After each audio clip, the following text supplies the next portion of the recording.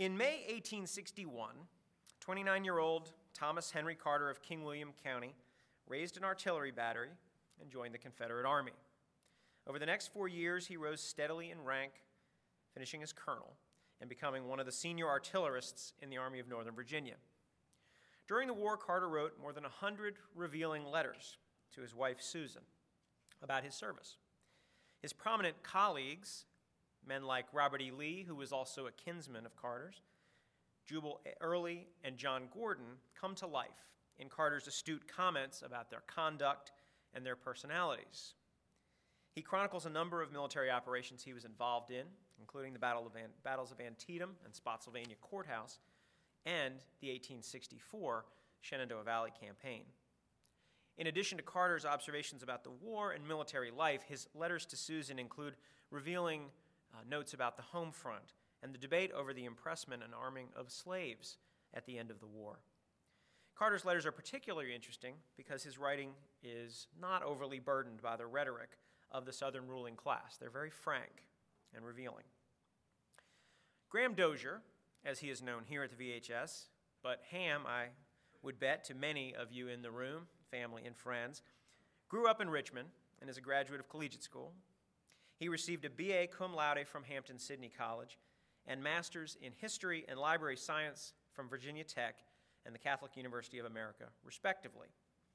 Now, Graham first arrived at the VHS in 1994 as an intern. He must have liked this place a little bit because he hasn't left since. Now, I was thinking about this, and in the 183 years that the Society has been in existence, I don't know if anyone has held more different jobs here than has Graham.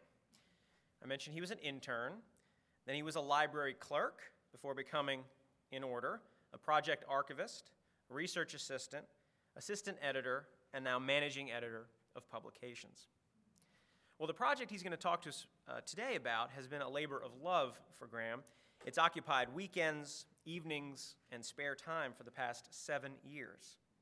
I guess it's a good thing that his beloved New York Giants have had a couple of down years, and he's had a lot of time in December and January to get work done on this book. Sorry, I had to do that. Now, you might not know it, but Graham is in charge of scheduling these banner lectures. So when he told me that UNC Press would be publishing the Carter book in the fall, I immediately told him he needed to sign himself up to deliver a lecture. Now, I will say he was a little hesitant to do this. He doesn't like to blow his own horn, but he likes to be behind the scenes. But I hope that by seeing all of you here, his friends, his family, interested members of the public, his colleagues here on staff, that he'll realize that I had a really good idea. And Graham, we're all very proud of you. So please join me in a very warm welcome to one of our own, Graham Dozier, who will speak to us on A Gunner in Lee's Army, the Civil War Letters of Thomas Henry Carter to his wife.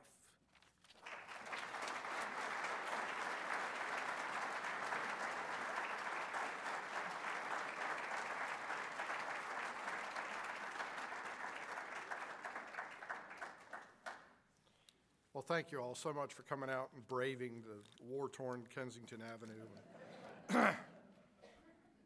And it's a wonder I'm still working here after all those years. But anyway, what I want to do for you all today is a little different, I think, than what you normally would hear at a banner lecture, which is a straightforward telling of a biography or an event that someone's written about. I thought, since it's a collection of letters that I edited, you might be interested in kind of the process that I went through in putting this together as much as anything. And then I want to talk to you a little bit about Tom Carter himself, give you a sense of who he was. And if there's time, if I haven't gone on too much, share some of those wonderful observations that Paul mentioned that he had about his fellow Confederate leaders.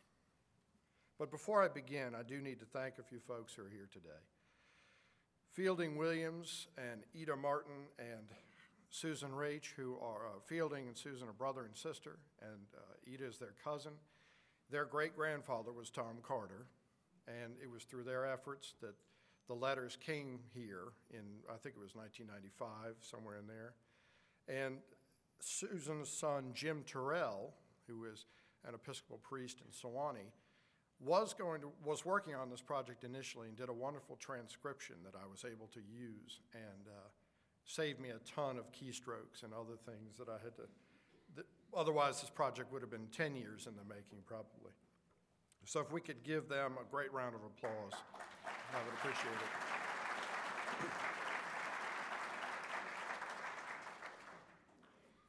Now, how did I come to this project to begin with?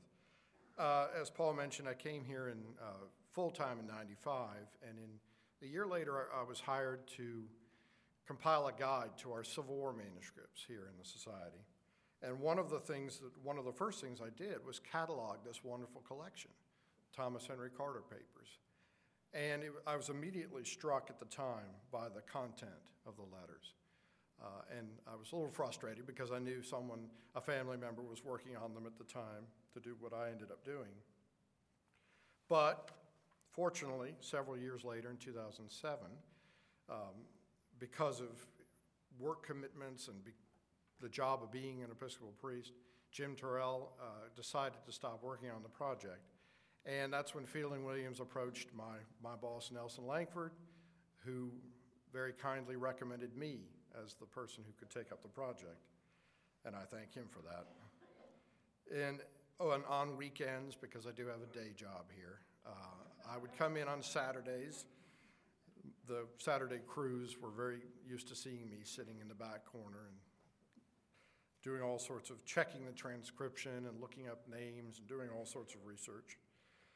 And 7 years later, when I had finished it, thanks to Professor Gary Gallagher at the University of Virginia, he encouraged me to approach UNC Press, which I did, and he was a series editor there of the Civil War America series. And through his efforts, I was able to get him published. They were very helpful, and I think they did a beautiful job on the book. My intention from the start was to present the reader, be they a scholar or just a general reader, with as accurate and complete a version of the letters as possible so that they could use them to cite in other works, and just so you know that you're getting the accurate and the best version possible. Now that's easy when you have these beautiful letters. You know, he had very nice handwriting for the most part. He's a very well-educated man, so they're clear and easy to read.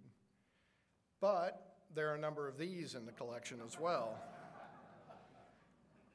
Cross-writing is what I call this. I know there are very many names for it. But you can imagine what that's like to read. You just stare at it, you read across the page as you would normally, and then you do this.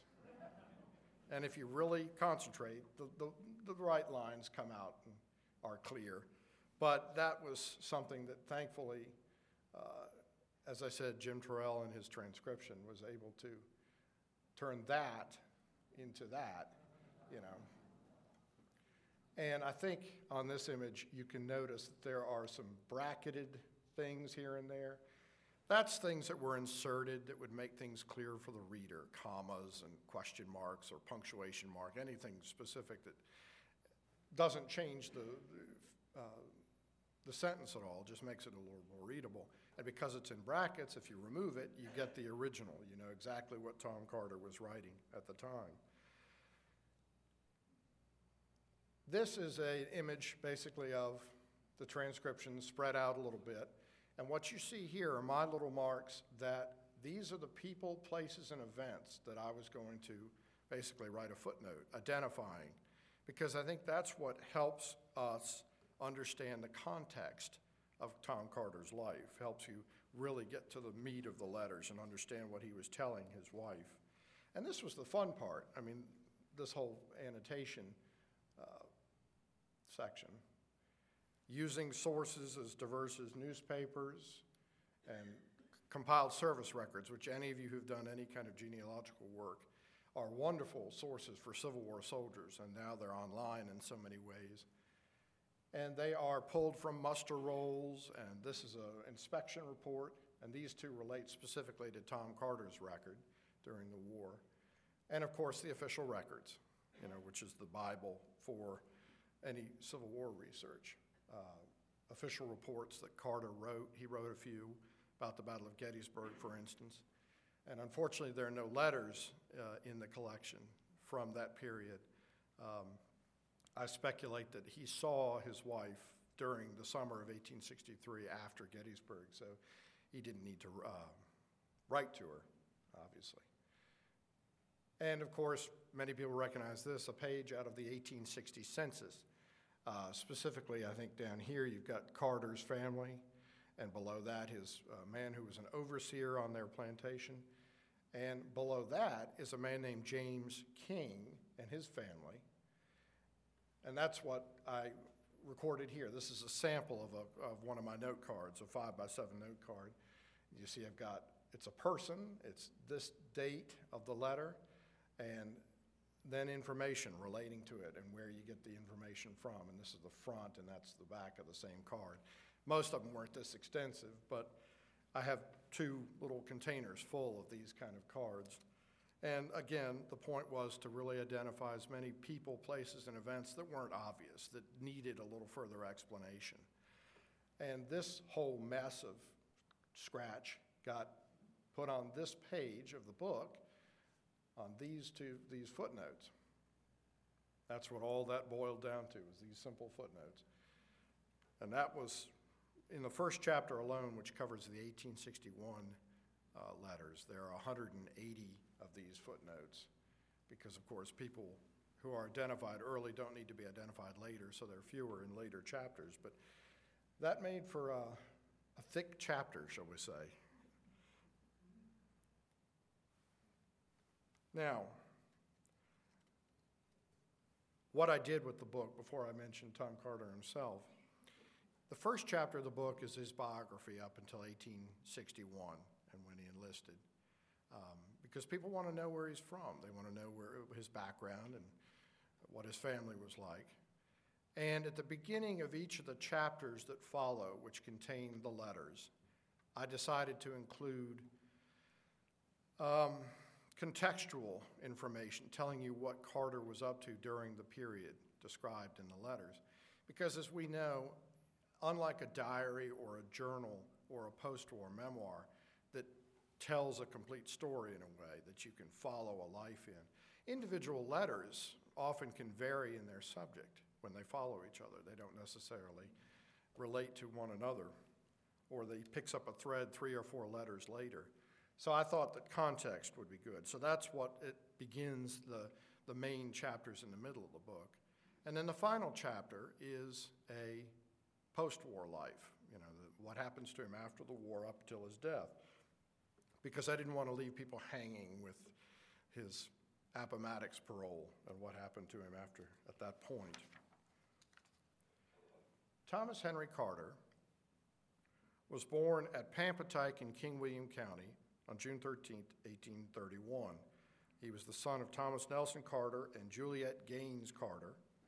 He was the great-great-grandson of great-great-great-grandson of Robert King Carter. So there's that direct line of fairly illustrious men and women in that family. His grandfather, Robert, was the younger brother of Anne Hill Carter, who, of course, married Robert E. Lee's father. And she named Robert for her brother, who died young in 1805. So that's an interesting family connection there. He was brought up until 1834. Tom Carter only lived for 3 years at Pampatike before his mother died. His father remarried shortly thereafter to a woman named Anne Willing Page, and the family moved to Clark County, the home of the Page family. And they lived in a house called Anfield up there. And that's where Carter really grew up. And he attended local schools. And in 1846, he went off to the fairly young military college in Lexington, Virginia Military Institute. He was a year younger than he should have been to get in there, but with family connections and I'm assuming a pretty good education from tutors, he was able to get in. Graduated there at 8th in his class in 1849, and then decided, rather than just follow in his father's footsteps as a farmer, he wanted to become a doctor. So he traveled to UVA, went to the medical school there, graduated in 1851. But at the time, UVA's curriculum was much more, it wasn't clinical. It was more theoretical in nature. So for him to be a practicing physician, he decided to go off to the University of Pennsylvania, which is something his grandfather Robert had done. And he graduated there in 1852 with an MD, remained in the city for another year working in the smallpox ward of what was called the Blockley Hospital. So he got practical education and experience there. He returned in Virginia in 1853, planning to become a doctor, to set up practice. Initially, he thought about Alexandria, but he realized that there were too many doctors for the size of the population there, so he had to look elsewhere. But in the meantime, his father, who still owned that Pampatike in King William County, his father's overseer died sometime in early 1853, and he asked Tom to manage the plantation for him.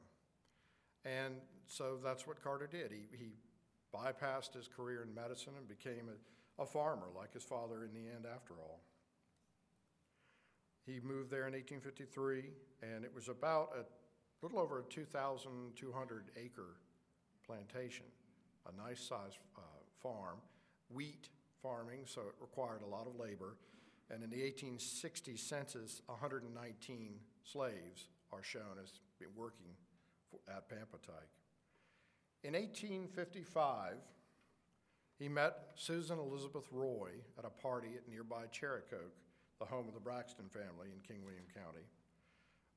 Her uncle on her mother's side was a man named James Alexander Seddon, who many of you will recognize was the longest serving Confederate Secretary of War.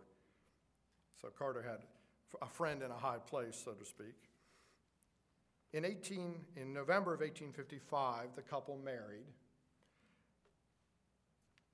and their first child who survived, they had a boy named William Roy who died very young.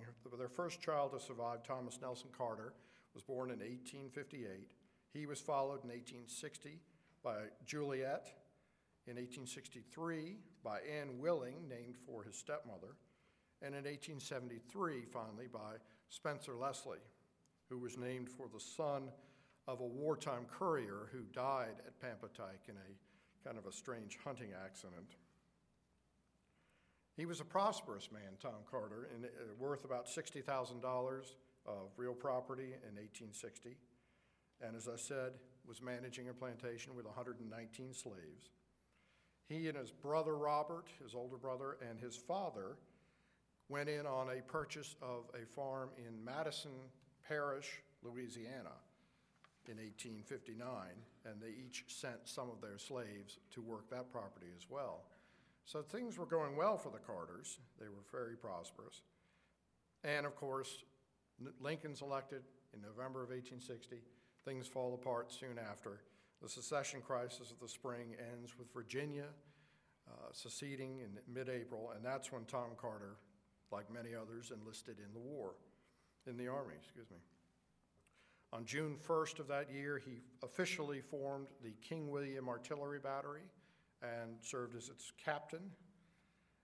They were initially posted here in Richmond at the Baptist College on Gray Street, which of course is now the University of Richmond. Carter, being a VMI graduate, was in great demand, and so he helped train other batteries that were there at the college in what was known as the Baptist College Battalion, but he commanded only the King William Artillery specifically. They remained in Richmond until September.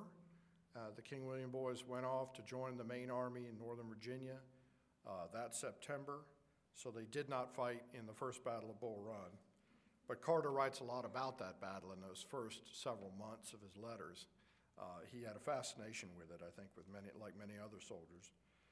He remained as captain of the battery until the fall of 1862, so he saw service at Seven Pines, the 7 Days battles, and in the Maryland campaign. They were in Richmond during the second Manassas campaign in August, so they missed that.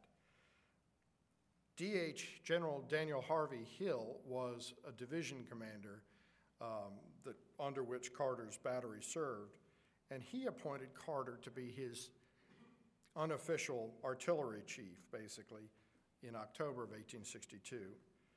Carter received the appropriate promotion to major the day before the Battle of Fredericksburg on December 12th, and in the following March, right when the Army Northern Virginia's artillery became, it was a more massive reorganization of the artillery. He was promoted again to lieutenant colonel.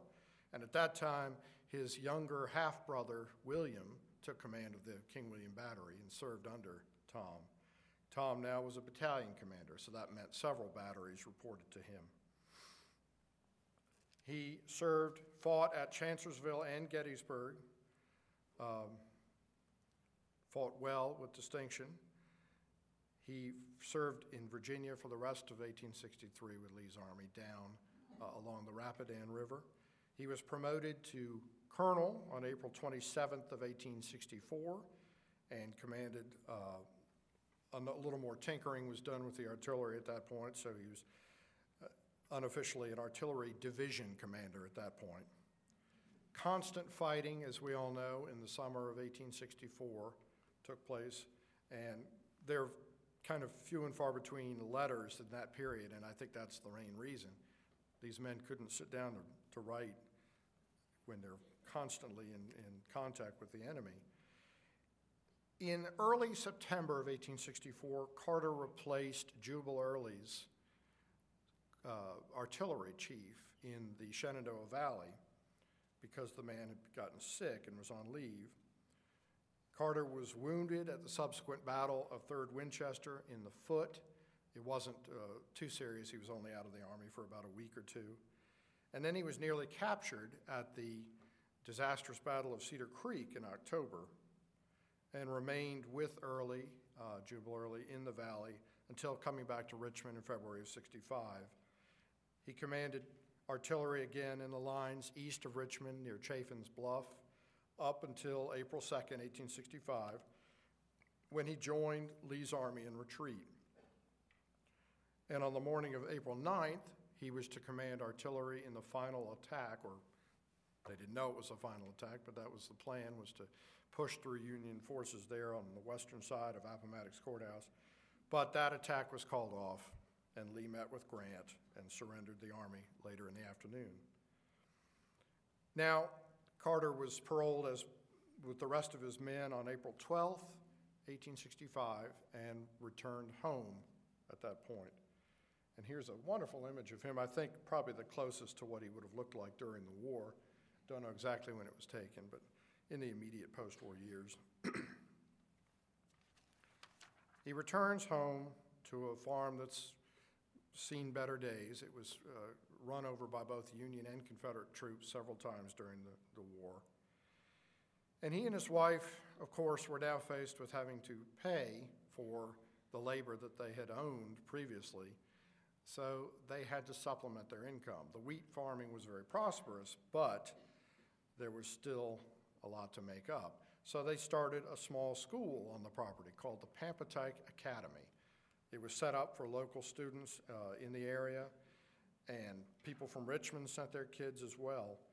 And here's Pampatike itself. And a former student later described Pampatike as a jumble of frame structures built at different periods and without pretense to architectural design or beauty. I don't know. I've seen worse, I think. 1877, in May of 1877, Carter was appointed by friends from the old Army in the Virginia legislature to be the first railroad commissioner of the state of Virginia, to help bring coordination among the many different companies that were building and rebuilding tracks throughout the Commonwealth. He rented a room in Richmond during the week and would travel home on the weekends. And Susan, even though Carter's name was on the advertisements for the school, Susan Carter really ran the operation. Many students commented about her after the war, after when they grew up, having gone to Pampatike as young boys. Now, unfortunately, Carter's tenure didn't last very long. In 1879, the Readjuster Party came to power in Virginia, and all the old guard were tossed out of their jobs, including Carter. But he was saved by the Southern Railway and Steamship Association. In 1881, he was appointed as an arbitrator for that organization, which met in Atlanta. Carter still remained in Virginia, but he would travel to various cities throughout the South to help arbitrate in cases that were argued in front of him. He was made eventually commissioner of that organization, and he and Susan ended up moving to Atlanta for a while. But that position was also abolished. You can sense a pattern here, I guess. And he went back to just being an arbitrator for the association, at that point living in Washington, so he kind of bounced around after the war. It was his longest career. It was about a 16-year period that he worked for the Southern Railway and Steamship Association. Finally, here's an image of Carter, by the way, in two different images of him during his tenure with the Railroad Association. This is in 1889 specifically. Finally, Carter ended up at his old alma mater, UVA, as you can see here on the lawn. And there he is there with Susan next to him. And these are students who I believe maybe lived in the house with him. They were referred to as Colonel Carter's Colts. He was a proctor of the University of Virginia, primarily responsible for overseeing the buildings and grounds. And one of his first projects was rebuilding the rotunda, which had been damaged heavily by fire in 1895. He remained in this position, during which time they also hired the very first president of the university, Edwin Alderman. And Woodrow Wilson was one of the applicants for the job, but apparently he turned them down.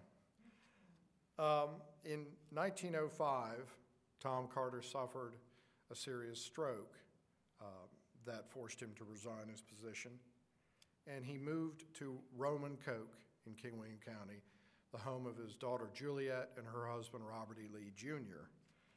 He died there 3 years later on June 2nd, 1908. He was brought to Richmond the next day and was lying in the parlor of his son's home, which is on Franklin Street, still standing, when there was a parade on June 4th, I believe it was, or maybe it was the 3rd, celebrating the centennial of the birth of Jefferson Davis. And as the parade marched past the house, everyone knew that Carter's body was in the house, and they were very somber and presented respect at the time. Carter and his wife are buried at Hollywood Cemetery, not far from President's Circle, just down from President's Circle. And this slab right here is this. These are folks who were buried initially at Pampatike, including Carter's mother, Juliet, and his brother, Julian, who was killed during the war, and some other family members, the young sons of Tom, and they had 2 children that didn't survive childhood. And they were all brought in 1929 to Hollywood Cemetery together. Well, what you really want to hear are some of these interesting observations, I think. At least that's what I'm most interested in. So I thought I would share with you some of these. I think we know who this is. And let's begin with Jefferson Davis. Several months after the Battle of First Manassas, in which, again, Carter did not fight, he joined the chorus of those who believed that the Confederate Army should have immediately advanced on Washington. There was still that belief that they could have beaten entirely the retreating Union Army. And October 13th of 1861, he told Susan, "Nothing can exceed the stupidity of not advancing after the Bull Run. All admit it now, and the blame is put on Davis's shoulders here. Politicians will ruin us forever."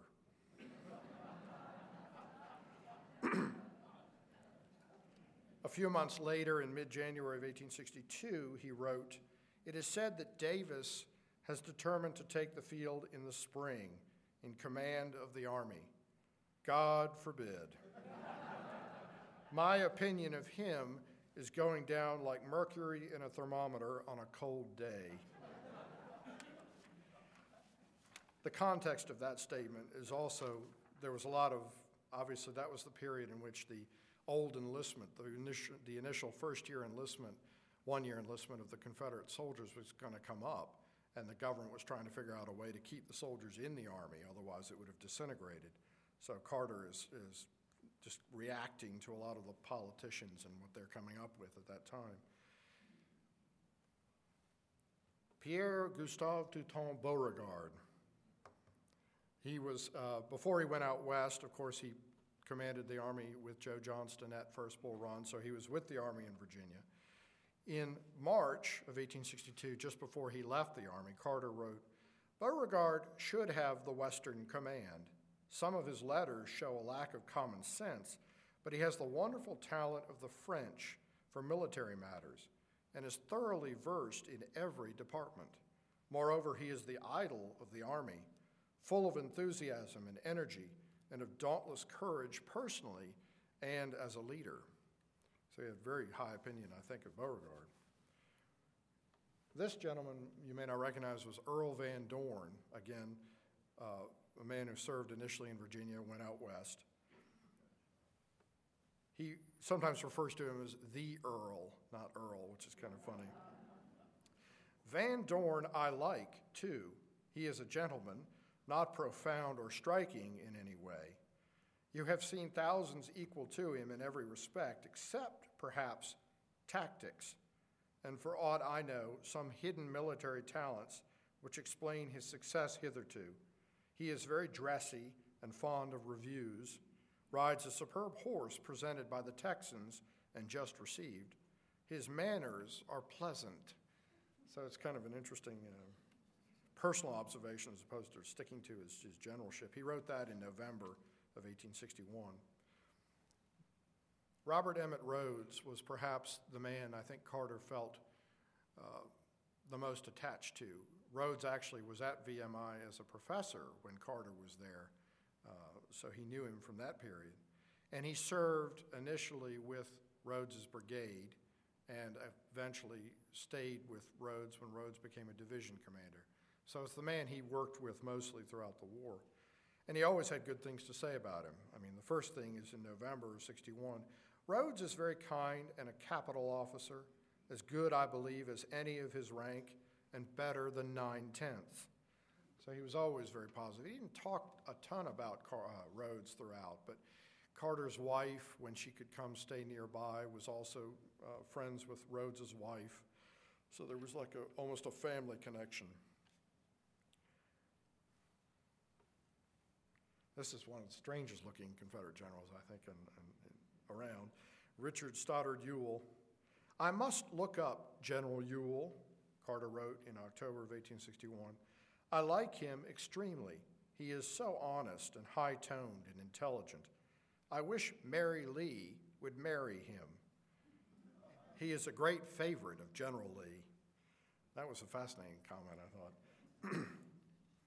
But 2 years later, in November of 63, he wrote, "Ewell is so much indisposed that he has gone to Charlottesville, it is thought, for a long time.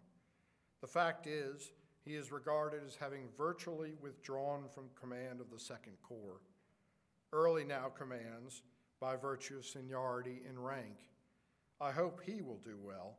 My only fear is he is such a hardened old sinner, but apart from this serious objection, is a first-rate man." So his opinion of Ewell is on the decline, but he likes Early.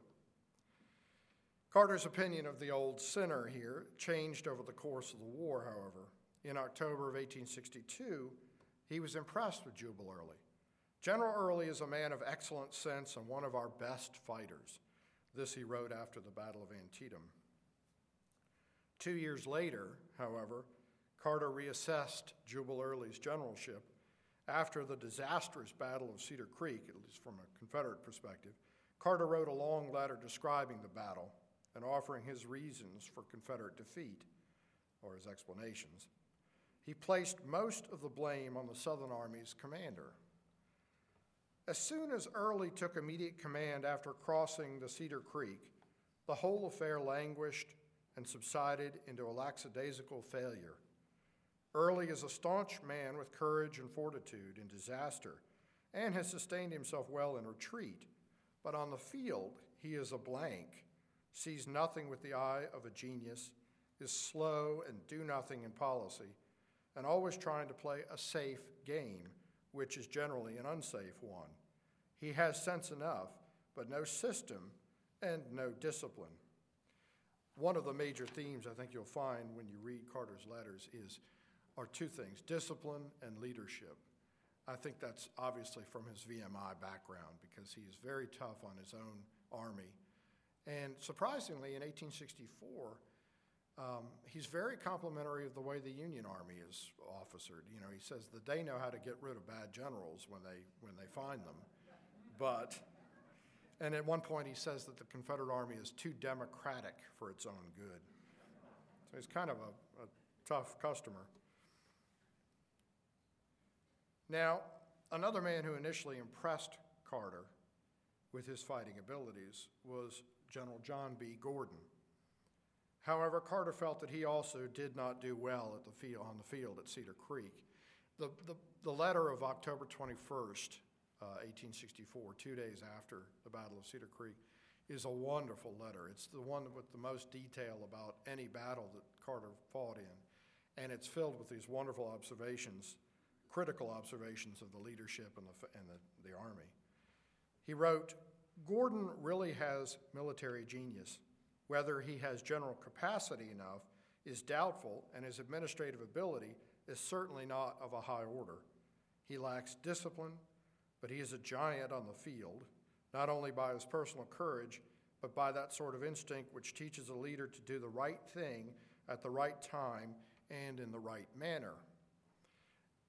So he's very high on Gordon, although he's not an organized commander, which I think Gordon was a division commander, so he should have been in Carter's eyes. I'm not going to identify this person for you now.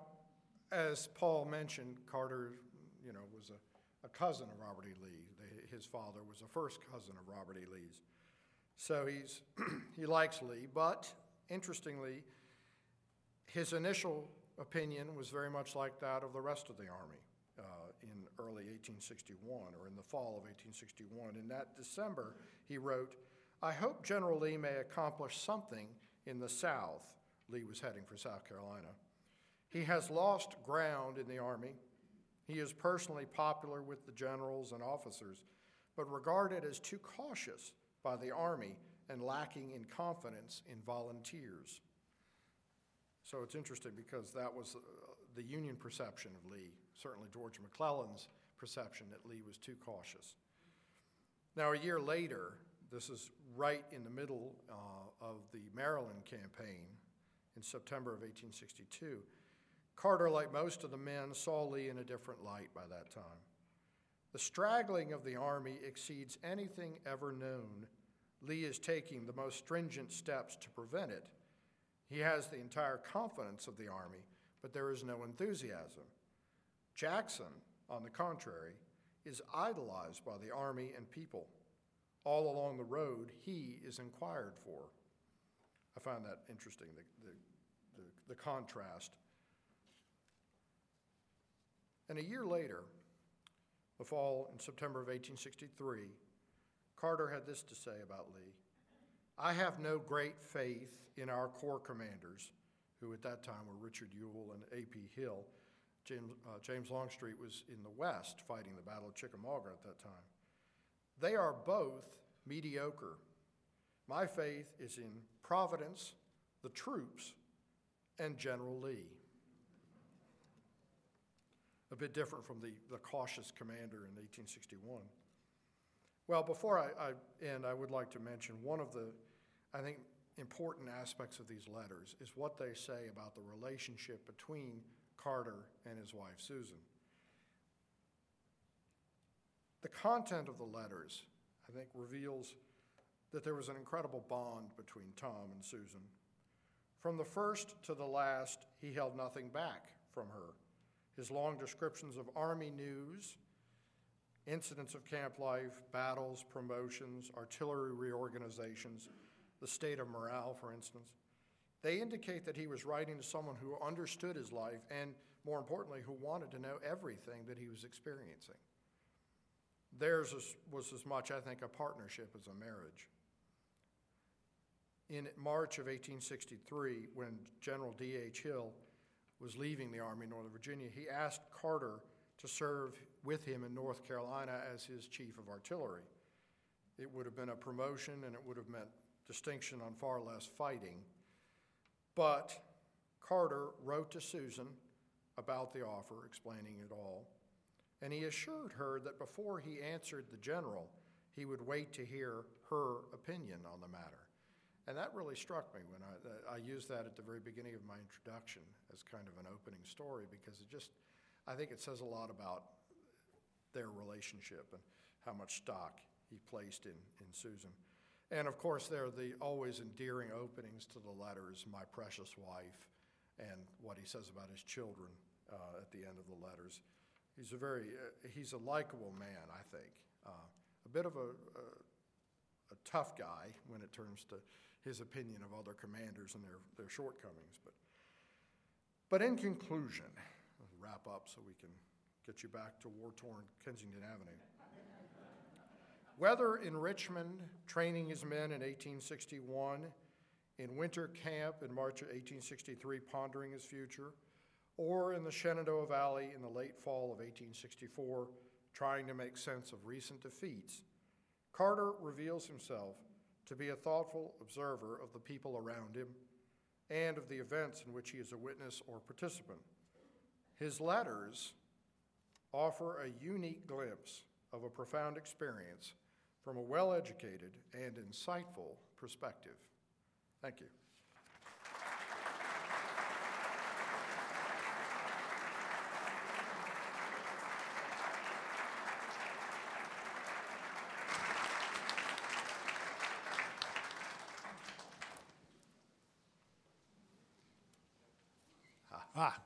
Very, very well done. His letters are almost conversational when you hear them read. What was his view? Discipline, you mentioned, was one of the important qualities he favored. What was his view of volunteers and conscription soldiers? He didn't really differentiate, interestingly enough. He was mostly talking about the Army that existed at the time in January, February, March of 1862, when the conscription debates were going on. He just kept saying they better come up with something soon, we're tired of waiting. So he was mostly just concerned with filling the Army. Interestingly, in December of 1864, he, like General Lee himself, joined those who thought that they should be arming African Americans. He has this wonderful quote, and I should have brought it, but he goes after the Confederate population, basically, for not supporting the idea.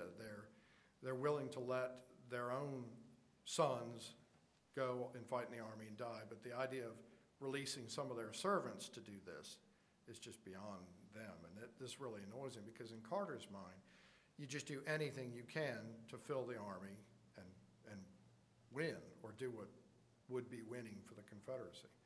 So I hope that gets somewhere near your answer. Where is this family plantation in King William? Can you tell us by roads and, say, rivers? It's in central King William County, down toward the Pamunkey River. They bordered the Pamunkey River because his father had reclaimed an island, had cleared it, had dammed it so he could make more property to farm. So it's hard to describe exactly where it is. There is a road called Pampatuck Road that comes down off the main road, east-west road that goes through King William County. It's still, the building that I showed you burned down at the turn of the century, and I think Carter rebuilt it, but not in the same shape. And that is now an organic farm in King William County.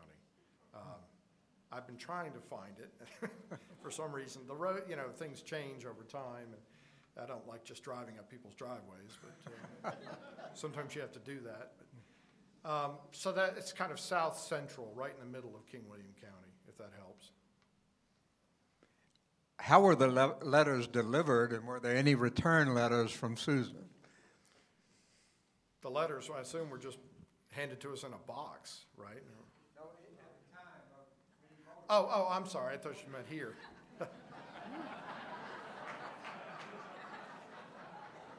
There was a postal service, couriers and such, that would deliver the letters. She received them at the post office, which was an old church in Hanover County, directly not far from the ferry crossing where she could cross from King William County down to Hanover and pick them up. So that's how she got the letters. And she did write, I have copies of, I think, 7 letters that are from her to him during the war. But the reason I didn't include them in the book is because the imbalance. There are more than 100 letters from him to her, and it just didn't make sense for the balance of the book. But there are very few.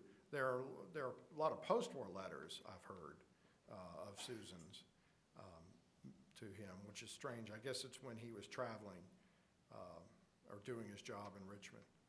So that's my answer for that. I was wondering why he never returned to the practice of medicine, or why he didn't support the war effort as an Army surgeon or medical professional. I wish I could tell you. That's one of those frustrating things. He doesn't. After the initial letter where he's talking about coming back to Virginia and before the war and practicing in Alexandria, it never comes up again. Now, during the letters, he does comment on illnesses in camp from a kind of a doctor's perspective, and illnesses with his horse. He was always very concerned with his horses. But I can't tell you. There's no explanation.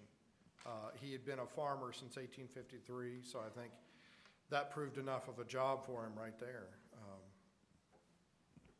That's all I know. There's no explicit statement.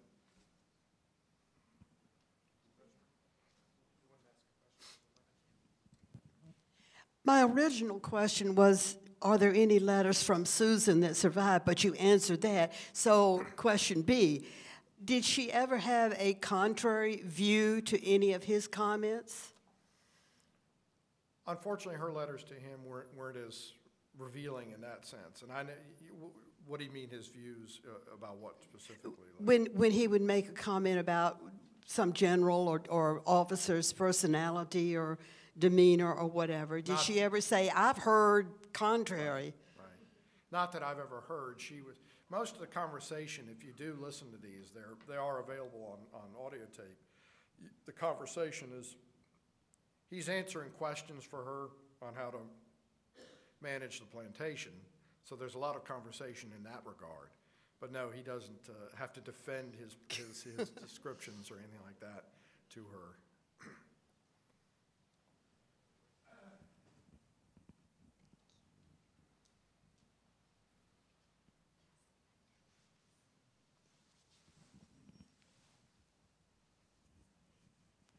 I just wanted to thank you for this excellent work. My ancestor, my great-great-grandfather, was a corporal in Page's Battery of Artillery, which was part of Carter's Battalion of Artillery.